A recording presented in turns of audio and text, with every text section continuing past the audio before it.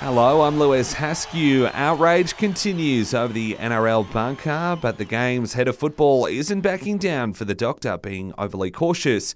There were 19 HIAs in games over the weekend, with coaches such as Ricky Stewart and Wayne Bennett calling for an overhaul, given the medic has the ability to remove players from the field for concussion checks. But NRL head of football Graham Annesley says this is in the interests of thoroughness and safety. They have the benefit of all of the camera angles. They can switch between angles. They can go back and replay. Something you can't do when you're on the sideline, not instantly. In cricket, the MCG's record for the largest test crowd could be beaten this Thursday. An estimated 100,000 fans could pack into Narendra Modi Stadium for the first day of the fourth test between India and Australia. 85,000 tickets have been set aside for local families and students. While Steve Smith will remain as stand-in skipper for the fourth and final test in India starting this Thursday, Pat Cummins will stay in Sydney to be with his mother, who is ill. In Super Rugby, the Brumbies are straight back to training after a quick celebratory rest following their win over the Blues.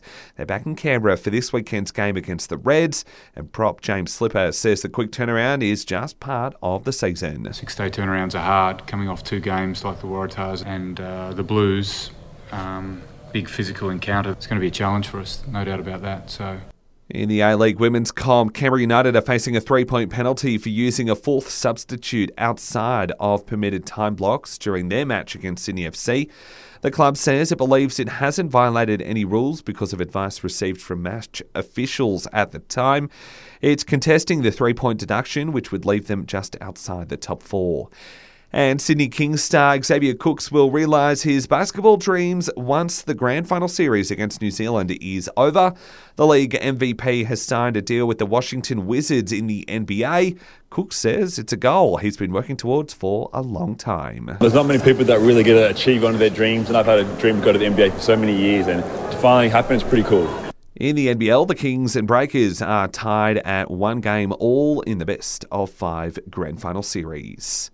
And that's your latest sports news. Check back again later today for a wrap of the day in sport with the Full-Time Whistle.